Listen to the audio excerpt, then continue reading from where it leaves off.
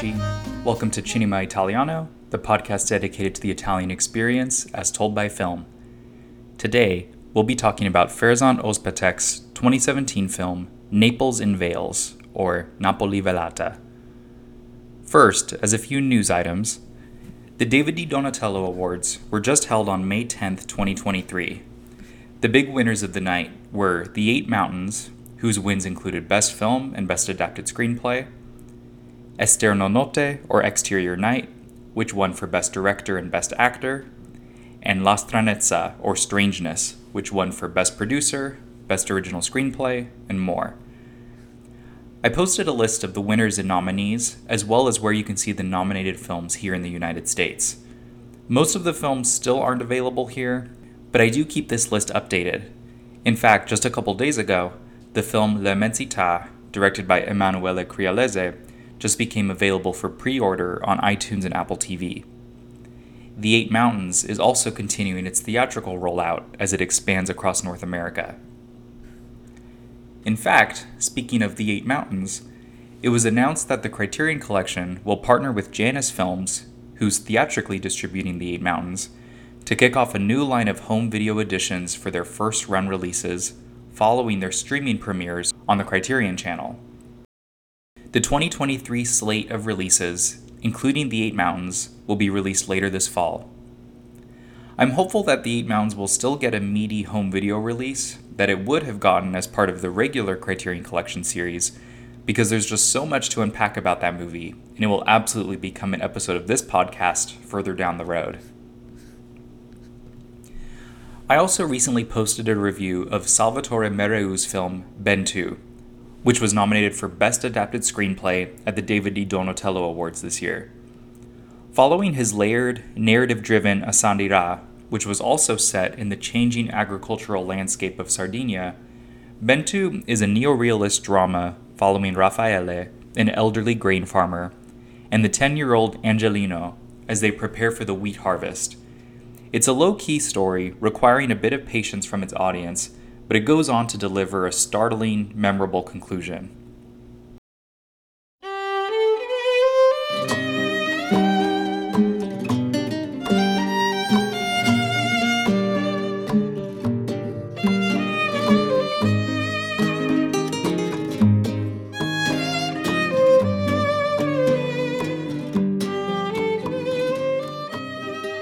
Now, onto our main topic, Ferzan Özpetek's Naples in Veils. As a quick plot summary, Adriana is a middle-aged medical examiner performing autopsies, and her social circle is one of intellectual and artistic society. Her aunt Adele hosts parties with performance art, and the guests include actors, musicians, art dealers, and archaeologists. One night, Adriana crosses paths with the younger man Andrea, and they spend the night together. They agree to meet the next day, but he never shows up. Shortly after, when performing an autopsy, Adriana finds that who's on the mortuary table is none other than Andrea, who's been brutally murdered. A police investigation kicks off, and Adriana, disturbed by the grisly death of someone who she suddenly fell hard for, runs into a man who looks exactly like Andrea, his long-lost twin Luca, who came to Naples to finally meet Andrea for the first time. Adriana takes him under her wing and doesn't reveal that she's hiding him in her apartment, without knowing who in her life she can trust. As the investigation continues, she learns that Andrea had taken photos of her without her consent and that he was mixed up in art smuggling. One of the police inspectors shares that Andrea had made a duplicate of an ancient mask and that the original has gone missing, his murder being punishment for, quote, polluting the art world. It's implied to the audience that Ludovica and Valeria, who are two art dealers in Adriana's social circles, are the ones behind it, but the police never catch wind of it, and they are never caught. In fact, the story in and of itself doesn't fully resolve. Adriana comes to terms with the death of Andrea and finds a new chapter of happiness with Antonio, one of the police inspectors, but the murder remains officially unsolved. In fact, the last shot of the film shows Adriana walking from the Piazza del Gesù Nuovo in Naples, turning a corner, and as the camera catches up, she's vanished. As a mystery film, so much of the narrative and tone is one of mysticism and unknowability. It's been compared to Vertigo, with almost supernatural elements, doubles, and an overall sense of dizziness and getting lost in the story. Much of the camera work feels as though it's drifting or gliding through a scene. There's a memorable sequence towards the film's climax where a past revelation is told. Throughout all this, the camera pans around a parlor, stopping to look at an armchair, to admire a painting, to gaze through a doorway, then return back to our main characters, all within one shot. The camera has a deliberate point of view, as if it were a ghost or spirit exploring and examining the space, moving smoothly, without breaks, and just floating around. Also like Vertigo, a major element in this movie is the idea of doubles, with the resurrection of the dead. Andrea's death occurs early on in the film, and his place is taken by Luca, who starts out as a meeker, milder version of his twin, only to become possessive and borderline abusive of Adriana. Her relationship to Luca starts out as one of protector, almost a combination of mother and lover. She hides him in her home, cooks for him, even goes shopping for him. It's as though she's playing the role for Luca that she wishes she had for Andrea. If she had taken Andrea under her wing, could she have prevented his murder? On the other side, as she develops a relationship, albeit a non-physical, initially platonic one, with the police inspector, Antonio, Luca grows jealous and judgmental of her new connection. As a piece of her psyche, is this her sense of guilt that she's somehow betraying or moving on past Andrea, rejecting the passionate, brief fling that she has with Andrea to a more steady, emotional romance that she has with Antonio? The doubling also takes place outside of our contemporary setting of 2017. Giovanna Mezzogiorno, the actress who plays Adriana, also plays her mother, Isabella, in flashbacks. Of course, Adriana as an adult would look like how her mother looks, but history also repeats itself between generations. Adriana's father, Domenico, is first with Adele, and then leaves her for and marries Adele's sister Isabella. But as Isabella's mental state grows more jealous and desperate, Domenico is pushed back together with Adele. He's going from one sibling to the next, just as his daughter, Adriana, will eventually do between Andrea and Luca. In fact, in flashback, Isabella even uses the same words that Luca uses. If Domenico leaves, she'll do something crazy, and Luca says the same thing to Adriana. The omnipresence of death, whether as ghosts, memories, or lingering secrets, is in the very backbone of this film.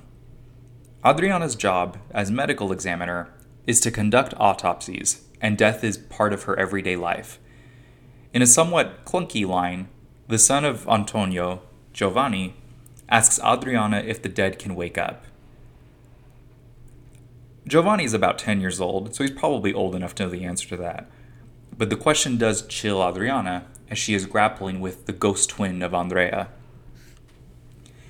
And most of the careers of her social circle, art dealers, archaeologists, performers, involve the revisiting, reviving, and reinterpreting of works created by artists long since past. The ancient rituals, classical artwork, and centuries-old buildings still experienced today are the legacies of the departed, occupied today by the living.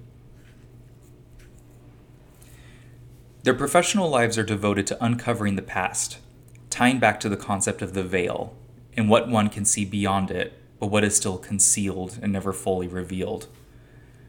One of the earliest scenes includes a performance of the Femminili, people of a third gender role within traditional Neapolitan culture. The performance is narrated by, presumably, a biologically born man, wearing makeup and in a wig with curls, but who appears to be pregnant. He stands in front of a bed where another biological man is in the midst of giving birth, surrounded by others who are breathing rhythmically, all in unison, leading up to the delivery of a child. and from their dress alone, they look to be in classical Roman garb, harkening back to an ancient, eternal tradition. The Femminili could include those who are, in today's terms, transgender women or gay cisgender men, but the term more broadly refers to the transformation of oneself and being able to encompass both binary gender roles. In a piece called The Third Sex in Theater by Massimo Roberto Beato, containing both genders in one represents diversity and can be taken as a metaphor for Naples itself, with its, quote, mysteries and contradictions. There are two souls of the city, the sunny and colorful, and the dark and secretive one. There is a duality and a binary within one unit. A clear example of this shift between two Naples occurs as Adriana leaves the museum, walking through the gallery, stopping to look at sensual statues and paintings, to think back on her night with Andrea. She ties back to specific memories and perhaps romanticizes or fixates on the physical aspect of their relationship. That's the afterglow she's coasting on, in an idealized version of Andrea, intercut with classical statues. This fantasy comes winding down as she gives up on meeting him at the museum and crosses the street into a dirty, graffiti-filled walkway with a homeless person sleeping in the background. The opulent, romantic fantasy she's been wafting in at the museum is gone, and she's gone back to reality. In addition to this dichotomy, the depiction of Naples within this film is a rich, deeply layered representation that's somewhat a response to how Naples at that time was largely being portrayed. Filmed in 2017, Naples in Veils is from the era of Gomorrah, a hugely popular movie and TV series which in turn spawned other depictions of Naples as a crime-filled gang world. Not that there isn't truth to that side of the city, but director Ferzan Özpetek wanted to instead highlight a different layer of Naples, different from the image that had become so ingrained in contemporary culture. The Naples of this film is one of an educated, mostly artistic elite, taking place largely within museums and salons with bourgeois lead characters and settings. It's got its share of crimes, with a murder at its core, but even here all the murderers are women, and while the institution, the art world, is less formally institutionalized than the mob families of Gomorrah, it is still impenetrable and somewhat invisible. To run down just some of the locations used in this film, first we have the Palazzo Managgiuolo, whose interior is used for the opening shot and scene of the film that we then later return to in a flashback. The composition of the opening image is of the spiral staircase within the palazzo. It's shaped like an oval or eye and slowly spins around, creating a dizzying effect, and then adjusts to a more standard 90-degree sightline. In addition to the spiral staircase and this sort of vertigo effect it creates, the railing wrapping around the stairs comes out almost like a Fibonacci sequence on a seashell. It wraps around, and as a spinning, almost infinite image, there's an implied space and a mystery beyond just what we can perceive. Another setting is the National Archaeological Museum of Naples. The museum is filled with ancient Roman artifacts, including many from Pompeii, which is close by to Naples. In particular, where the two are supposed to meet is called the Secret Cabinet, which is a section filled with erotic art and statues and is accessible only to adults. Walking through here and seeing these types of statues, Adriana is reminded of and has flashbacks to Andrea and the night that they spent together. Another memorable location is the Neapolitan Hospital for Incurables. This is where Pasquale, an actor friend of Adriana, gives a tour of this ancient hospital complex.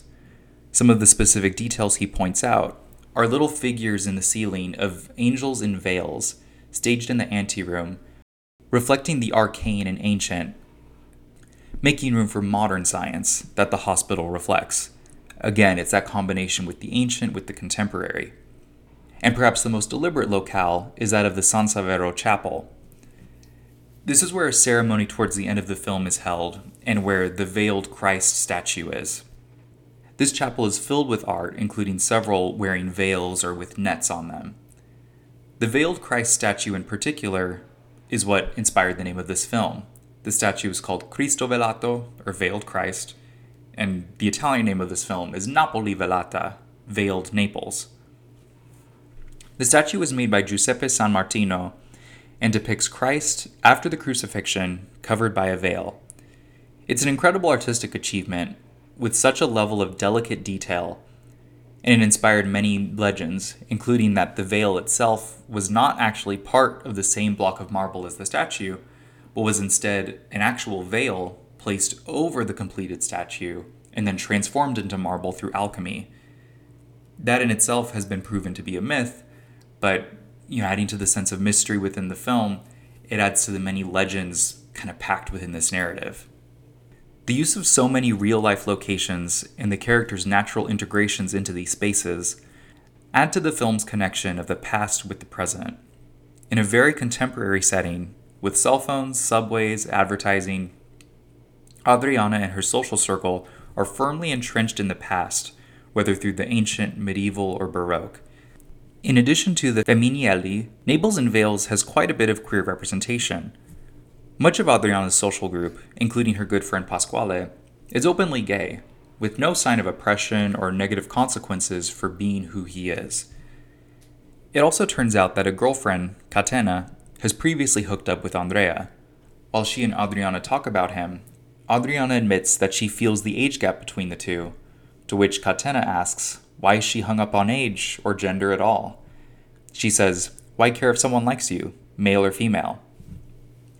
The open-mindedness and overall non-issue around sexual orientation also fills this duality between the modern and the ancient. Ancient Rome did not have labels of sexual orientation, and today, for many, the breaking down of labels is a sign of progression and a step to equality.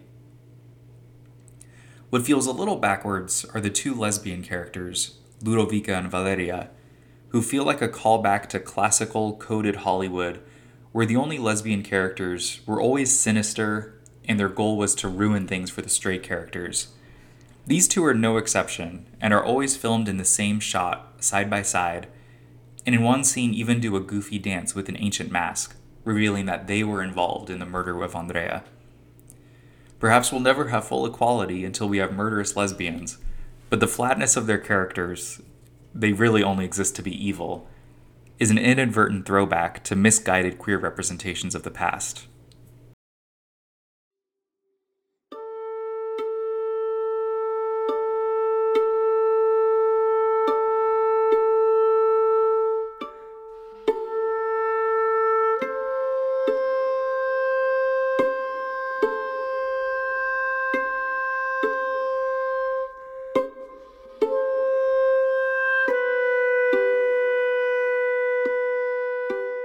Naples in Veils opened in Italy in December 2017 to number 4 at the box office. It was ranked just below another Italian debut, Like a Cat on a Highway. It was a decent domestic hit, becoming the number 4 top box office grossing Italian film within Italy for 2018. It also went on to win the David di Donatello Awards for Best Cinematography and Best Art Direction, as well as earning nominations for its direction, acting, and more. Naples in Veils is a very sleek, engaging thriller. The on-location shooting in Naples, in particular, is really fun to see. Some critics refer to this as a contemporary film noir, for which it does have a few qualities in common. It's structured in media res, where it starts at the end with a shooting that it then revisits in the film's climax. Plus, the world we're plunged into is also one of confusion and disorder, where not everything is fully revealed and questions go unanswered.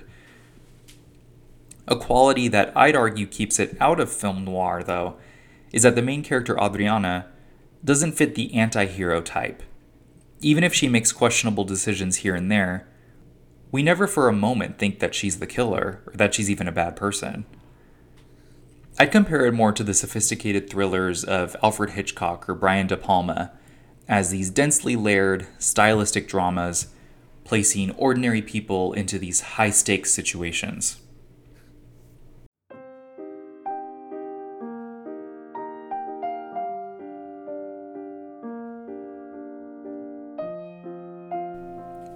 As always, thank you so much for listening. Please be sure to subscribe, rate, and review on Apple Podcasts, Spotify, and your choice of podcast platform. You can also follow this show on social media, on Instagram, Facebook, and Twitter. Until next time, ciao amici.